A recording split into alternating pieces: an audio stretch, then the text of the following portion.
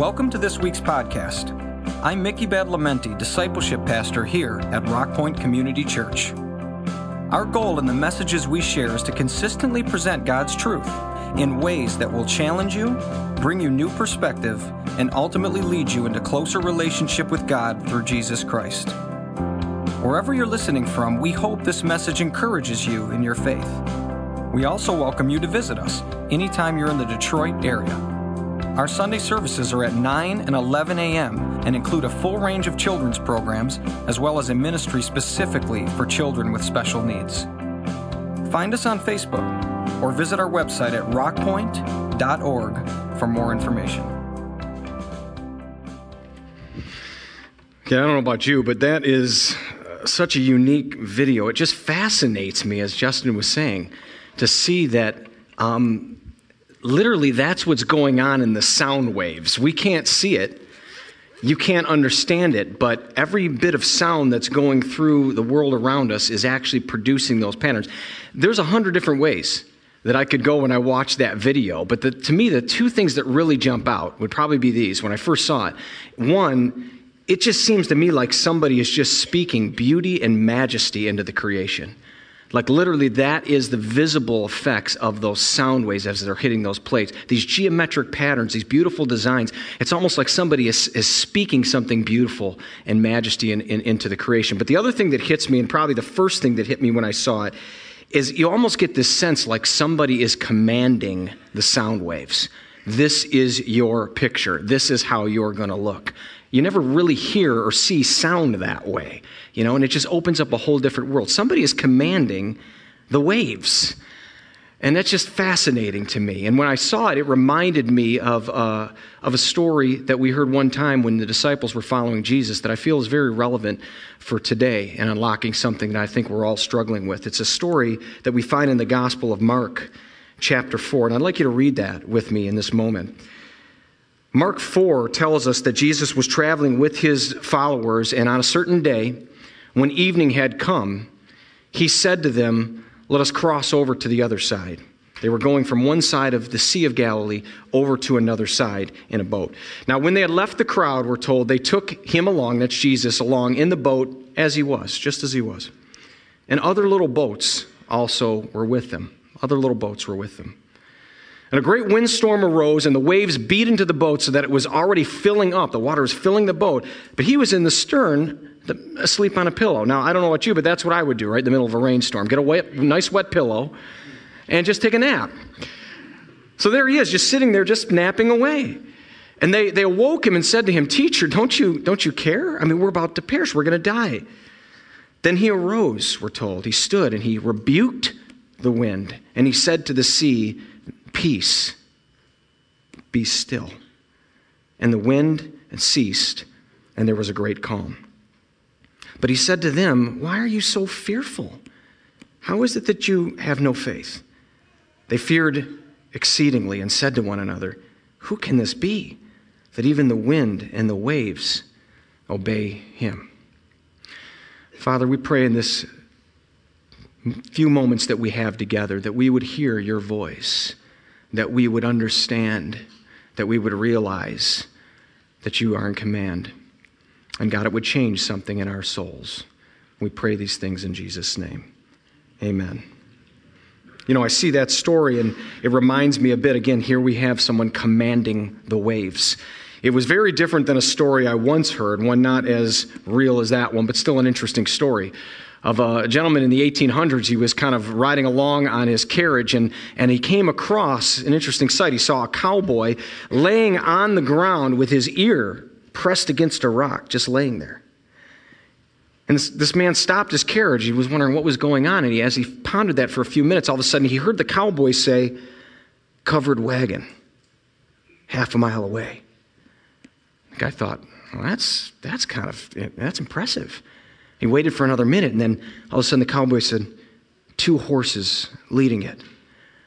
The man thought, wow, really, you know that? And then the guy continued, the cowboy said, "2 men driving the wagon. One is loading a shotgun, and they're talking." And at this point, the man couldn't hold it anymore. He said, "That is incredible."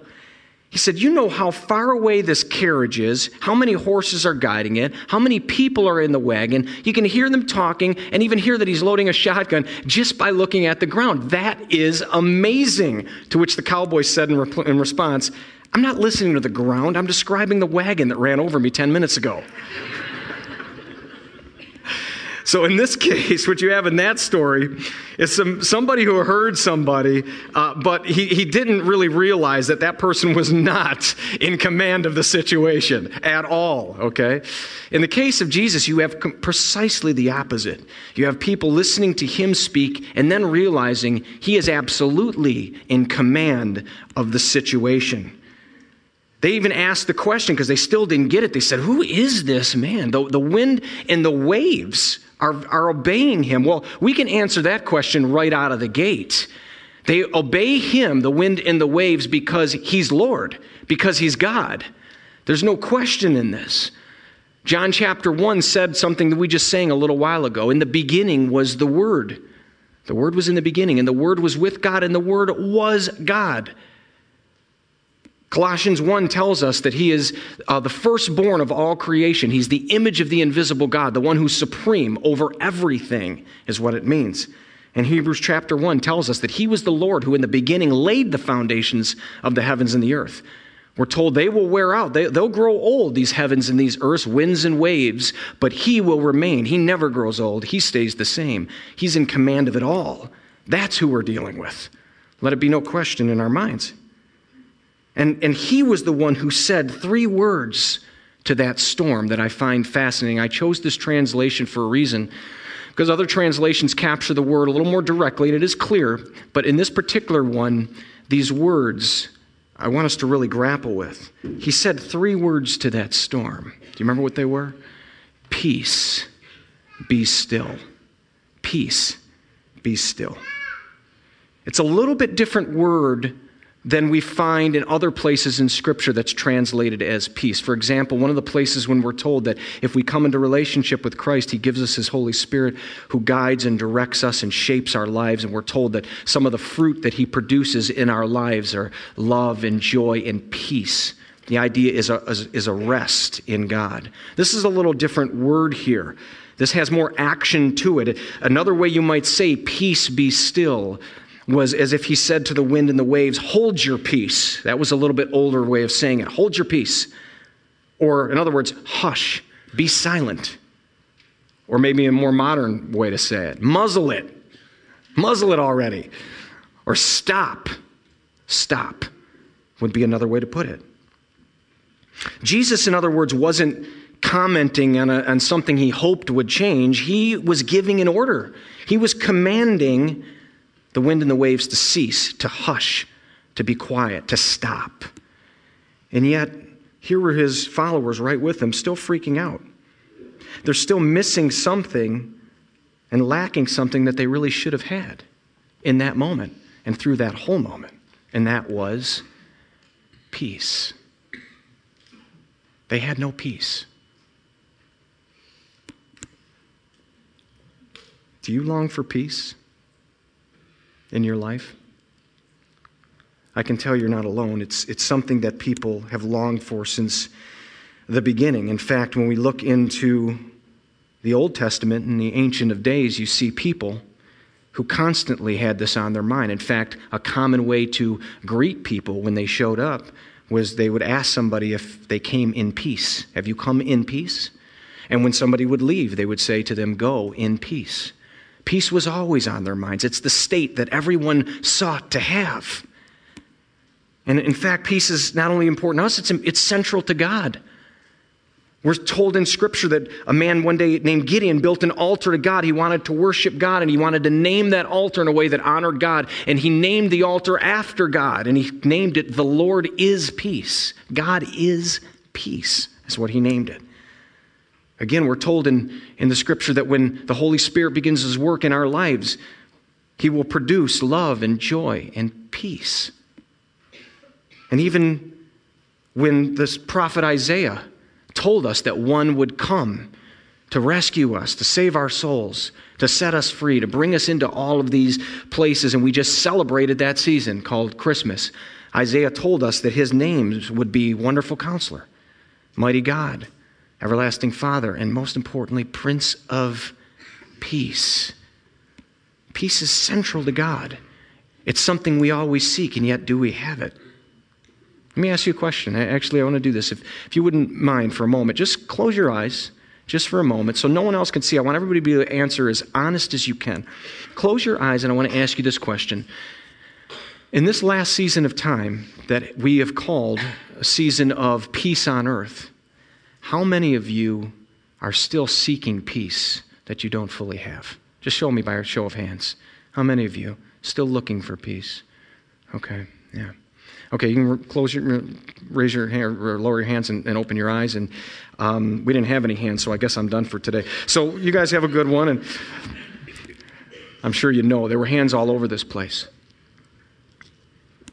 And I was one of them. I raised my hand right along with you in my mind because we're all looking for it, and yet it's not there. In fact, if you look even at the definition of peace, I took this right out of the Oxford Dictionary. Follow with me on this and ask yourselves if we individually or as people have peace. The first definition is freedom from disturbance, to have tranquility, a rest. How much of that do we get? Do we have peace? Second definition is mental calm, a serenity of mind, with minds moving 1,000,000 miles an hour. We've got the stimulation of devices always in front of our face. I was recently in New York, and I was by the Rockefeller Center seeing Christmas lights and displays during the season of peace. And I can tell you, it's interesting stuff to see, but there was no peace there. The amount of people flowing around corners and jammed into each other, and the hecticness and the noise and everything. I got nothing against New York. It's just that you're standing in the middle of that thinking, this is not what I think of when I think of peace. We just don't seem to find it, even in the season in which we claim to celebrate it. So mental calm, we're flying all over. The third definition, a state or period in which there is no war or a war has ended. You know, World War II lasted anywhere from 6 years to maybe 8, depending on how you reckon it. We've been in the war on terror for 18 years, still going. And don't even look at the news feeds today if you want to be encouraged, because you won't be. Threats being made against our nation and other things going on in the Middle East. Freedom from civil disorders, the fourth definition. I don't think I need to comment on this. Freedom from civil disorder among civil groups and groups of people. And finally, freedom from dispute or dissension between individuals or groups. Nothing more needs to be said. Folks, we don't have peace on any of these. Individually, in groups, as a nation, in the world right now. It's just not there. In fact, the closest we get to it is this sixth definition, which is called the peace in the Oxford Dictionary. And what it actually means is to be in a church service and offer each other a sign of greeting or peace, which is what we just did a few minutes ago. So congratulations, that might be the only moment of peace you have all week. At least we get something out of this. But why don't we have it anywhere else? There's one more definition. I'm going to hold that till later. But why don't we have it in any of these areas? I'm going to offer you today, in the short time we have, a few specific reasons I feel why we don't and how we could seek it. But to me, ultimately, one main reason as to why we don't have peace, not in just a circumstance, but in any and all circumstances, why we don't have the peace we seek and how we can find it. And so I believe that we don't have peace, first of all, frankly, because we're hectic. We're frantic. Our activity has us going everywhere. If you notice, in this moment, Jesus leaves with his disciples, and we're told at the beginning, it says, when they left the crowd. And you might have caught it said, they took Jesus as he was. Do you know why it says that? At the moment, they were doing a lot. He was working with a lot of people. A lot was going on. People were demanding his time and his attention. He had a lot of work to do. And they realized they needed some downtime. They needed a moment to get away from all that. When it says they took him as he was, it literally means they moved away from that so fast to capture that moment. They didn't even let him put a heavier coat on, the kind of cloak or something you would have worn to get into a boat to go out on the ocean. They didn't have time for that. They said, we just need to move away. We can't get distracted. If we hesitate, we're going to get drawn back into the noise. Now, I'm not suggesting that you run away quickly from people who need you, dependent on you, or otherwise you have responsibility to. But what I am suggesting is there are moments in which we need to quiet down. And when we sense that time has arrived, we need to make every effort to take hold of it. If we don't, everything will draw us back in, and we never will have that moment. It hits us in so many ways, doesn't it? I saw something years ago. I read it. Somebody sent to me in an email. It made me chuckle. It was called Overworked. And the person in the email says, I've been wondering why I'm so stressed out, and I realized it's because I'm overworked.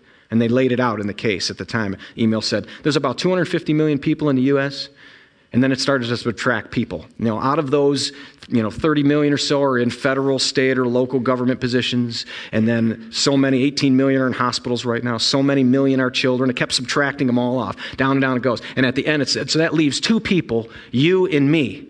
And you're sitting at your computer reading jokes. And so the point of the person in the email was, that's why I'm overworked. You're not even helping me, buddy. And it was a clever and cute way to basically say we are overworked. We're working like crazy. In fact, I would ask you, are you working so that you can live, or are you living to work? What choice are you making? What are you prioritizing? I saw a movie recently that didn't care for the whole movie, but there was a theme and an undercurrent in it that I really did appreciate. It was a movie where an individual wanted this promotion and felt that everything was kind of getting in the way of what he really wanted to accomplish in life. And then he was given an opportunity to kind of fast forward through moments of life that were boring, dinners with certain people and this and that. He's like, I just don't want to deal with that. Just fast forward me to these moments of promotion and things like that. And he got what he wished for. The only problem was eventually he realized when it was too late that he had skipped all the most important and significant people and things in his life. And those moments that he longed for didn't really matter anymore. He'd missed it all. Now in a movie, he gets a chance to rewind and do it again. But guess what? You're not in a movie. And neither am I. So we're not going to get a chance to rewind this. What are you prioritizing? What are you chasing after that's so important? And who are you leaving behind? We're overworked. And then, as if that wasn't bad enough, what we've done is we've taken and jammed something else on top of that. And we've enabled a way to do that. Now, I'm not anti-tech. I use technology. I've got it with me today, and I understand there's a lot of ways in which it helps us. But I will quote somebody who was very insightful. She was a CEO of a major technology company some years ago, right when all the devices were getting very mobile. Mobile laptops, mobile phones. We were able to carry it with us everywhere, streamline our lives. And then she made this great statement. She said, we thought that technology would give us more time. But all that it has done is enabled us to jam more into the time we have. Is that you? Is that me?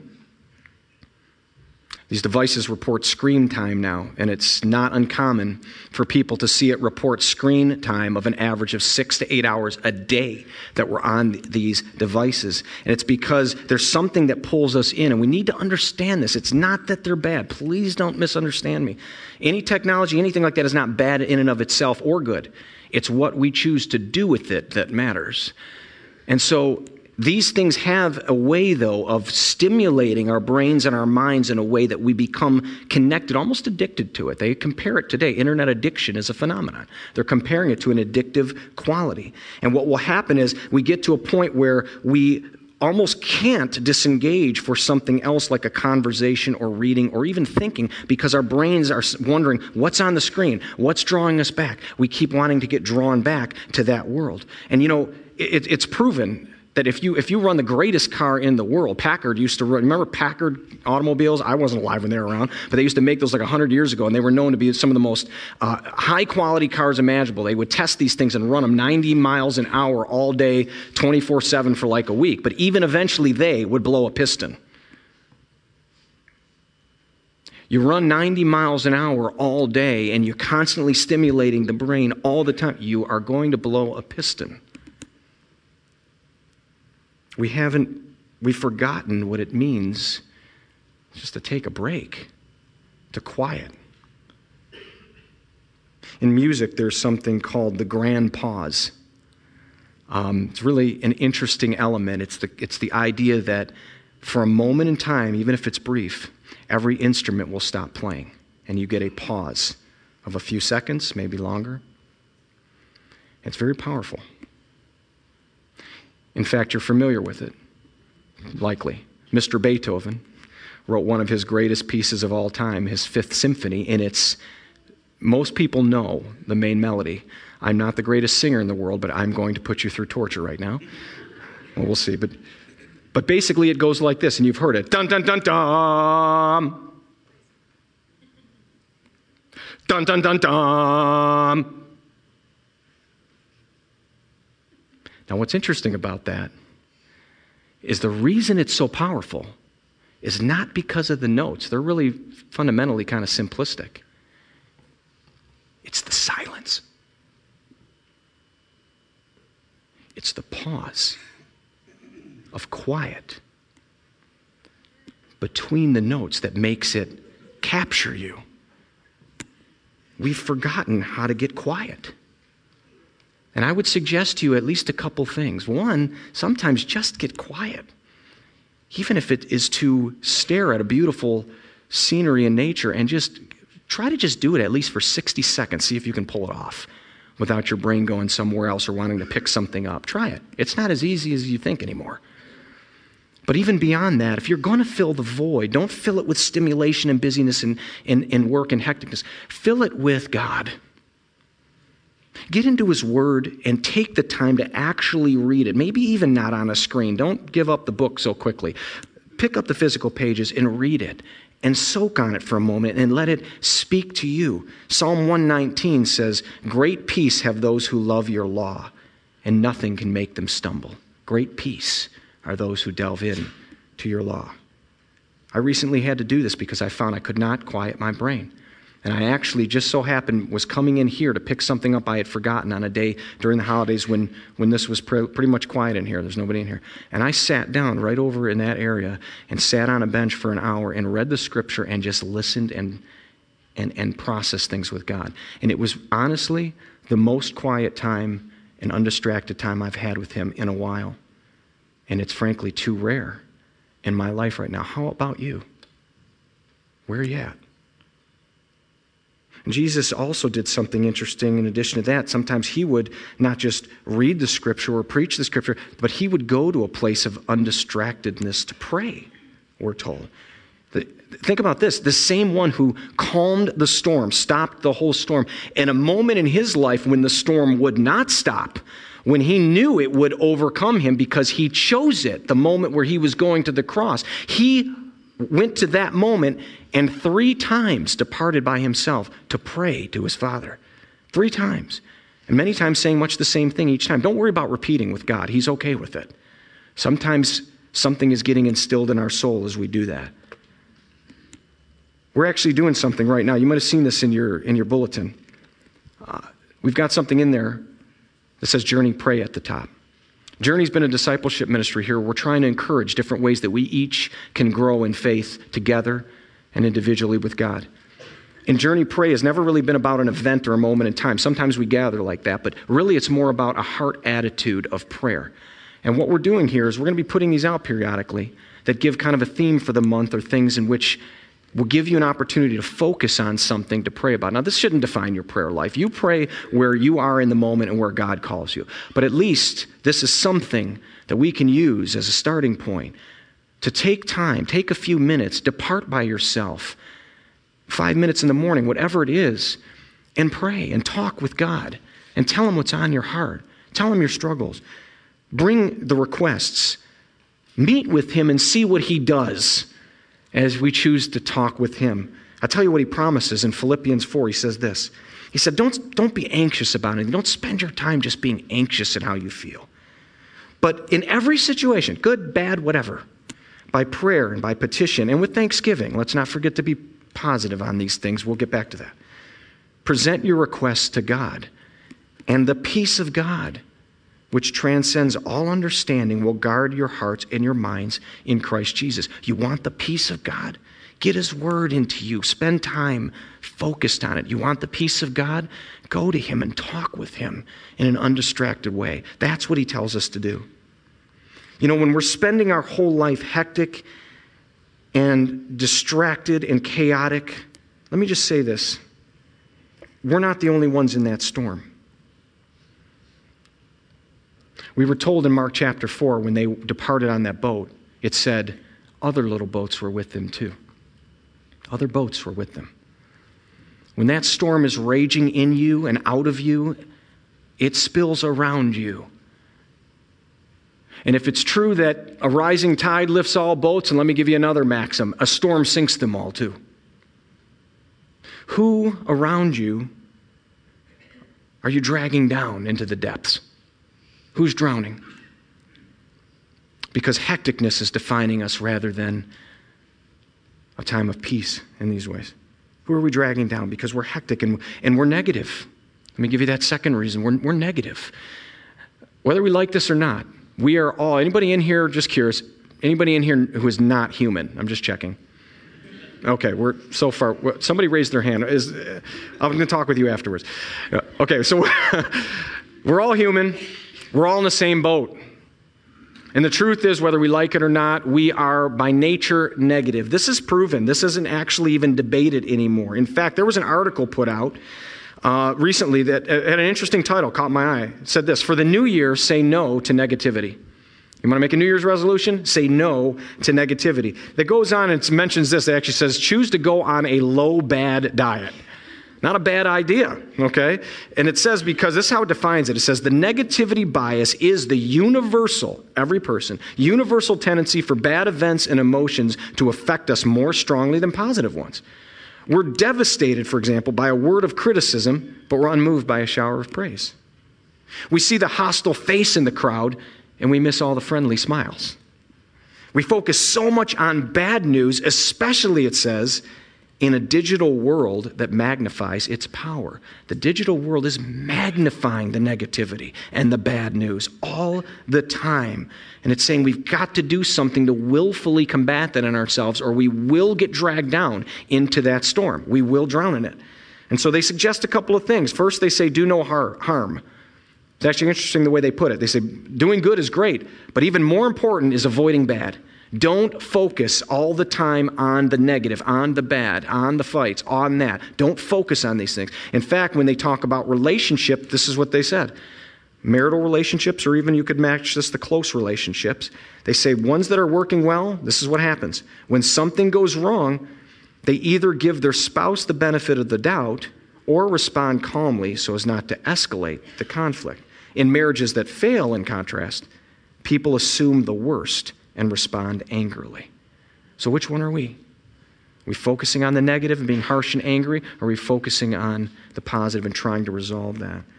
They also give the rule of 4. They say it takes 4 good things to overcome 1 bad thing, so you better take some time to focus on what's good. Remember, be thankful. Even when we pray and we got requests to God, it's not just all about everything that's going wrong. It's also about, but Lord, I am thankful for these things. If we don't take time to give 4 things we're thankful for before that one thing that's possibly bad, and by the way, prayer shouldn't always be about what's bad. It tends to be, though. I wonder why. But if we give that 4 thanks and then make that request, it's going to balance us out a lot better. And then they end by saying, instead of despairing setbacks and negative things, learn from them.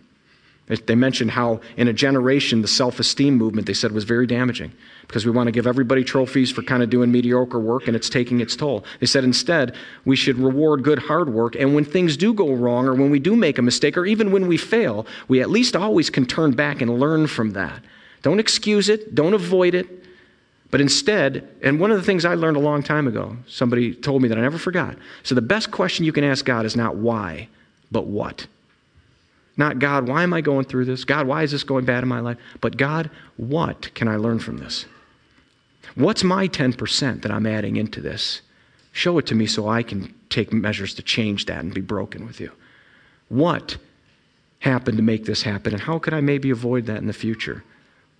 What's wrong with this person? And how can I help? They seem to be struggling. These are important questions that we can ask God. We're very negative. God says in Philippians 4, he gives the antidote to this. Now, dear brothers and sisters, the writer tells us, one final thing. That captures your attention. One more thing, by the way. Remember when Columbo used to do that? He'd walk away and go, oh, wait, just one more question. And you knew the big one was coming, right? I just dated myself, didn't I? Is Columbo even on TV anymore? I don't even know. It was a good show. But he would always bring in that one question that would really capture your attention. Well, he's saying one more thing, brothers and sisters, just one more thing. Fix your thoughts. Fix them. Constant, focused on what is true, honorable, right, and pure, lovely, and admirable. Think about things that are excellent and worthy of praise, because if you do that, then the God of peace will be with you. I struggle with that. My mind will go to the negative. My mind, frankly, will go to 4 negative things before the one positive. I'm just being honest with you. And he's telling me right here, you got to flip the script, dude. You got to flip the script. So we're hectic, and by nature we're negative, and we're divisive. That's an ugly word. Divisive, dividing. It sounds painful. Try to get divided in half one time, see if it isn't painful. Never tried it. I don't plan on trying it. Hopefully you don't either. It's painful. There was a story I heard some years ago of an individual who, reached out to somebody who was hurting. He saw him along the Golden Gate Bridge. The person was in despair, maybe even contemplating ending it, and he yelled, "Stop, don't do it." He says, "You're not alone." And he starts asking him questions. Are you a Christian? The guy said, "Yeah." He goes, "Hey, me too. What denomination?" The guy gave his denomination. He goes, "Me too. Northern District or Southern District?" The guy says, "Northern." He goes, "Me too. Hey, you're not alone. Fundamentalist or Reform?" The guy says, "Reform." He goes, "Me too. Great Lakes region or the Eastern region?" The guy says, "Great Lakes region." He goes, "Me too.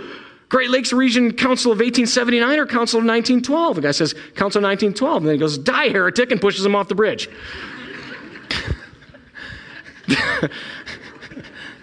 That's how we are, though. We laugh, but that's how we are. We look for something to divide, not to unite. We will look for this. Now, I got to be, by way of disclaimer, I got to say this. There are some things that do divide, and we can't really change those things. The gospel divides. In fact, Jesus said it this way. He used the word peace in a different way once here. He said, "Do you think I came to bring peace on earth?" He said, "No, not with the gospel." He's talking about the gospel, the message about him being the Savior, every one of us needing him, or we're lost in our sin. Are you hearing me? That is a message that never changes. It's from God. It's important. It's vital to each of us. And he says, on this, I haven't come to bring peace. I'm going to bring division. Because some are going to accept it and some are going to reject it. And we can't change that message. There's just nothing we can do. It's not a statement of arrogance. It's just a statement that it's real. But here's the key. Even though we can't change that, and so issues like that or issues like deep morals that matter to God, we can't change those issues, and people may reject those things, that in no way means that we should strive to be offensive or to divide people. That's where we miss it. Our heart attitude is where we go wrong. Psalm 120, the writer dealt with this. He said he was just tired of it. Maybe we're getting tired of it too. He said, "Too long I have lived among those who hate peace. I'm for peace, but when I speak, they're for war." I'm trying to bring peace. I'm trying to speak peace, but these people have war in their hearts. They want division. They want war. Which one are you? Which one am I? We got to, 2 words. We got to restore this. I'm telling you, we got to restore this in society, in us individually. 2 words I'll give you. Civil discourse. Notice I didn't say what the definition said earlier. Not civil disorder. That's part of the problem why we have no peace. Civil discourse. We've got to restore this. Let me tell you what that means. In the old ways of civil discourse, you would have person A and person B. And person A would offer a point, a view, something, maybe something they were deeply believed in or passionate about. They would offer that. Person B would listen. They would consider. They would be given the time to consider by person A. And then they would reply and offer a counterpoint to their point, a different perspective. Maybe a shaping it or maybe just an outright disagreement, and they would give their reasons why. Person A would listen, and maybe they would respond like this a few times back and forth. They would discuss, and they would either come to a place where they would maybe agree. One person would say, you're right, I concede that. I concede to your point. Or the other person would say, no, I concede to your point, you're right. Or they would just agree to disagree and say, I don't think we agree on this. But they would leave that discussion with respect for one another. Point, counterpoint, discussion, and respect, whatever the outcome, respect. That was the old way, civil discourse. Here's the new way. It's called character assassination. It's called you put a point out there and you shout it so loudly that you want to almost make sure that the person can't respond. And then if they do try to respond or they disagree in any way, you attack their character and you attack their intent so viciously that they no longer have a voice in it. And then once you've quieted them, it's a different kind of peace. It's not peace at all. It's just quiet. But you've quieted them so they can't talk more, and then that must mean that you're right and you win. This has got to stop. We'll never have peace individually, in groups, or as a society if we keep doing it this way. And I don't care what group you belong to. I don't care what issue you're talking about. I don't care. It doesn't matter what we're talking about or what types of situations we're talking about. What matters is what's going on in the heart. You see, God seeks to bridge divides, not exacerbate and widen divides. He is not interested in that. It doesn't mean there aren't issues to disagree on. I'm not talking about just being conciliatory and just agreeing with everything. That's not what I'm saying, the opposite of that. But what I'm saying is in the midst of it, what is in our hearts? To widen divides between people or to bridge them? Ephesians 2 tells us God who stepped into a situation among two people groups that were literally, if not physically, at war with each other in every way. Ethnically, religiously, socioeconomically. They were totally separate. There was no way to bring them together, so it seemed. But God brought them to faith in Jesus Christ, and then he told them who Jesus is. He said this, "For he himself is our peace. He has made these two groups one. He's destroyed the barrier, the dividing wall of hostility." God removes dividing walls. He unites at a deeper spiritual level so that we can have these discussions. We can even have disagreements, but we can maintain through that respect and honor and love because that's who God is. And he called us to it. If you don't believe me, let me give you a few more scriptures. It doesn't just apply to what he did. It applies to us. Romans 12. If it's possible, as far as it depends on you, live at peace with everyone. Not just those you're closest to, not just those you're like-minded with, not just those who are part of your group, but try to live at peace with everyone. Colossians 3. Let the peace of Christ rule in your hearts, since as members of one body you are called to peace. He wants peace in his church. He goes on, Ephesians 4, make every effort to keep the unity of the Spirit through the bond of peace. 1 Peter 3, finally, all of you, be like-minded, sympathetic, love one another, compassionate and humble. Like-minded doesn't mean exact-minded. We don't have to agree on everything. It means like-minded in our treatment of one another. Don't repay evil with evil. Don't insult when you're insulted. On the contrary, repay it with blessing. Seek peace and pursue it.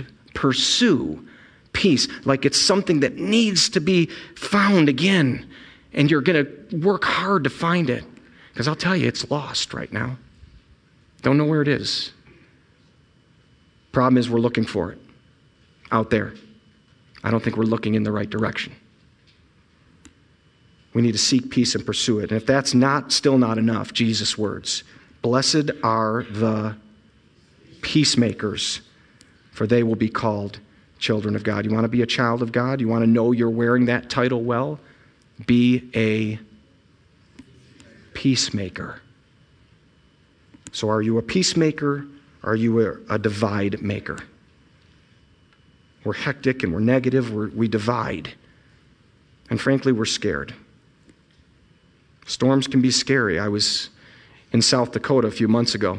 Everything was perfectly fine, blue skies, and then I get a notice that there's a tornado. We were in Custer City, and I get a notice that there's a tornado 30 miles of Custer City. Well, okay, it's 30 miles away. It's not too bad.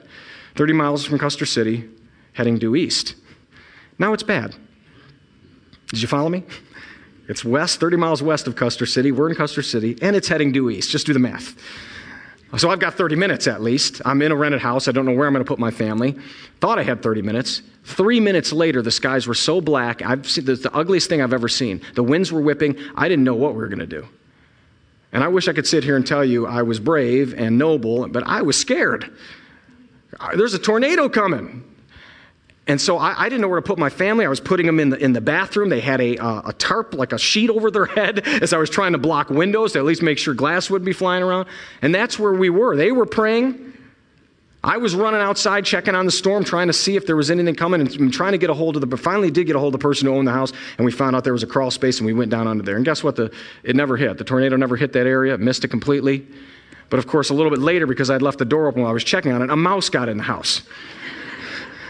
And we spent 4 hours trying to capture this mouse. It was worse than any storm. Sometimes the little things are what they disturb us and everybody around us more than the big things, don't they? But they come up quick. In Mark, in another translation, what it calls the storms, it said a furious squall came up and the waves broke over the boat. If you ever see the movie White Squall, it's amazing. You see this wave come out of nowhere and just hit this boat, and the captain and all these are taken off guard, and some lose their lives. I mean, it comes on that quick. Well, that's what happened here. See, the Sea of Galilee that they were on is in a bowl. It's just surrounded by mountains and high ground, and then there's Mount Hermon to the northeast, and a lot of wind comes down from there when the temperature changes, and it can hit the water and immediately change it. I was in Israel some time ago, and you see it. When it's calm, it's calm. It's beautiful. You're just sitting on it. It's like glass. When it's not calm, you don't want to be on that body of water at all. Okay, the waves get huge. And of course, there they were sitting there on their boat. Now, I think, where's that first picture boat? Here's the boat they were on. You know what's sad is you actually believed that for like a second. They lived in style back then. You didn't get that. Okay, they weren't in anything like, they might have survived with that. This is what they were on, okay? Small boat, low to the ground, some oars, some sails. And this is where the water was swamping them out in the sea. And so here they are in this moment, and they don't know what to do. They think they're going to sink. You ever been here? Ever been in a moment like that? I was talking to a couple people a few weeks ago at prayer here, and they were moving back into this area, so excited to be a part of this church again after they had moved some years ago. And just as they're moving in, a sewer pipe broke in their house and flooded everything. They're dealing with sewage in their yard and in their basement. I want to talk about a horrible tempest. That's ugly. And they're dealing with the midst of that. House is floundering. Marriages are rocking. Health is sinking. Are you there? Scripture says that they were nearly swamped, but don't miss that. It says they were nearly swamped. They weren't swamped yet. I don't know where you're at. I don't know if this storm is going to be one that will be quieted right now. I'm not sure, wherever you find yourself. I will say this much, though. They weren't sure either at that moment. But I do believe it's better if you're going to go down with the ship. And I'm not saying you are, but if you're going to go down with the ship, I believe it is better to sink with Jesus than to sail without him. You hear me? Especially if you're not walking with him today, but you're considering what you're hearing, listen to me. It's better to sink with Jesus than sail without him. Because he's going to get you to the other side. One way or another. He's got an answer to this world that goes beyond this world. And he will take you with him, and you will be in good hands. So sail away. Even if you're floundering, stay with them in the boat. But they didn't sink here. And I think in many cases, neither will we. We think we will, and we're so scared because we just struggle. We struggle with taking him at his word. He was asleep on a pillow. He wasn't scared. But here they were, and they had forgotten something. And that's why they were scared. The story started with this. He said, let's go to the other side. Do you remember that? Let's cross to the other side. That's what he promised them. And then here they were when a little storm came up, saying back to him, Lord, don't you care? We're going to drown. You ever feel God doesn't care because you're in the midst of the storm and the water's coming over the side? But if you're walking with Christ, this is what he said to you. We're going to cross to the other side. That's what he promised. But then we go back and we say, don't you care? I'm drowning right now. He's saying, listen to me. We are going to go to the other side. We're going to make it. We struggle with that, though. I struggle with that in those moments. I don't see it that clearly. But there's a challenge in this, I really believe. The wind didn't wake him up. The waves didn't wake him up, but their words did. Jesus wasn't troubled by the storm at all. He had it under control. He was in command. He was troubled because they just didn't believe him. There's a difference between following God and taking him at his word. The final definition of peace, it's called an archaic definition. That means old-fashioned, but I don't think so. I think it's more relevant today than ever. It's an order to remain silent. Peace, be still. I think what we forget sometimes is we've been given an order.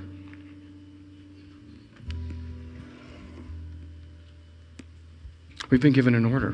Maybe we don't even know how to slow down the hectic pace of our life. We just don't know what to do. We can't find the priority anymore. We've been given an order. Quiet. Stop. Take the time. Find the time. Spend time with me. Or maybe we're just struggling. If we're honest sitting here right now, we say, you know what? I am that negative person. I am that divisive person. I'm spending all my time there. Following Christ doesn't absolve you from that. It doesn't mean you're immune to it. You can go there. And we forget we've got an order. Peace. Make peace. Or maybe we're just scared to death. Maybe we don't know if this boat is going to make it or if it's going down. I can tell you that he's there right now saying, listen to me. Whether this world or the next, we're going to make it to the other side. And peace. Be still. Trust me. It's hard, but trust me. We're going to be receiving communion. Communion is an expression of this. It's a way in which God wanted to bring peace to our souls. You see, we struggle with guilt and shame and sin. It's probably our deepest struggle in this area. I had a person recently who was talking to me, and he said, I know that God has forgiven me. I've heard it. I've seen it. I know his promise. But why don't I have peace?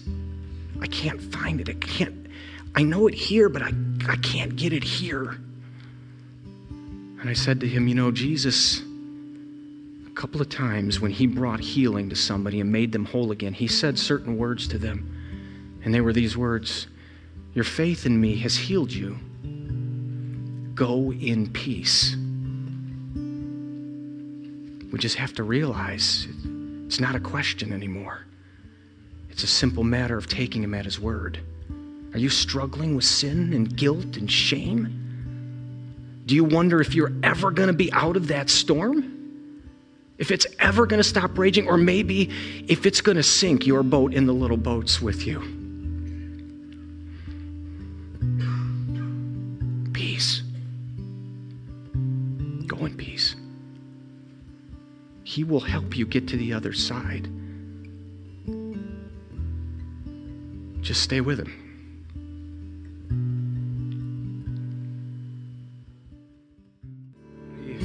Imagine what was going through Jesus' mind that night when he sat with his disciples and prepared to go to the cross for our sins. The storm that must have been raging inside, the one that he knew he would never get out of. But he chose that. He chose that so that we might have peace in him. And I am a believer that anyone who loves that much, he can provide peace for our souls. I believe that. And he said words to them, and those words were these, peace be with you. And then he said, as my Father sent me, so I send you. Let's carry his peace into this world. That's what we're called to do. And so let me end with 2 Thessalonians and a benediction from there. May the Lord of peace himself be with you at all times and in every way. There'll be those up here for prayer if you need it. Father, we thank you, Lord, for Jesus. He himself is our peace. And we pray as we leave this place, we would carry you with us in our boat. The storm is out there, but you're with us. And you can command peace to the storm. In your name, amen.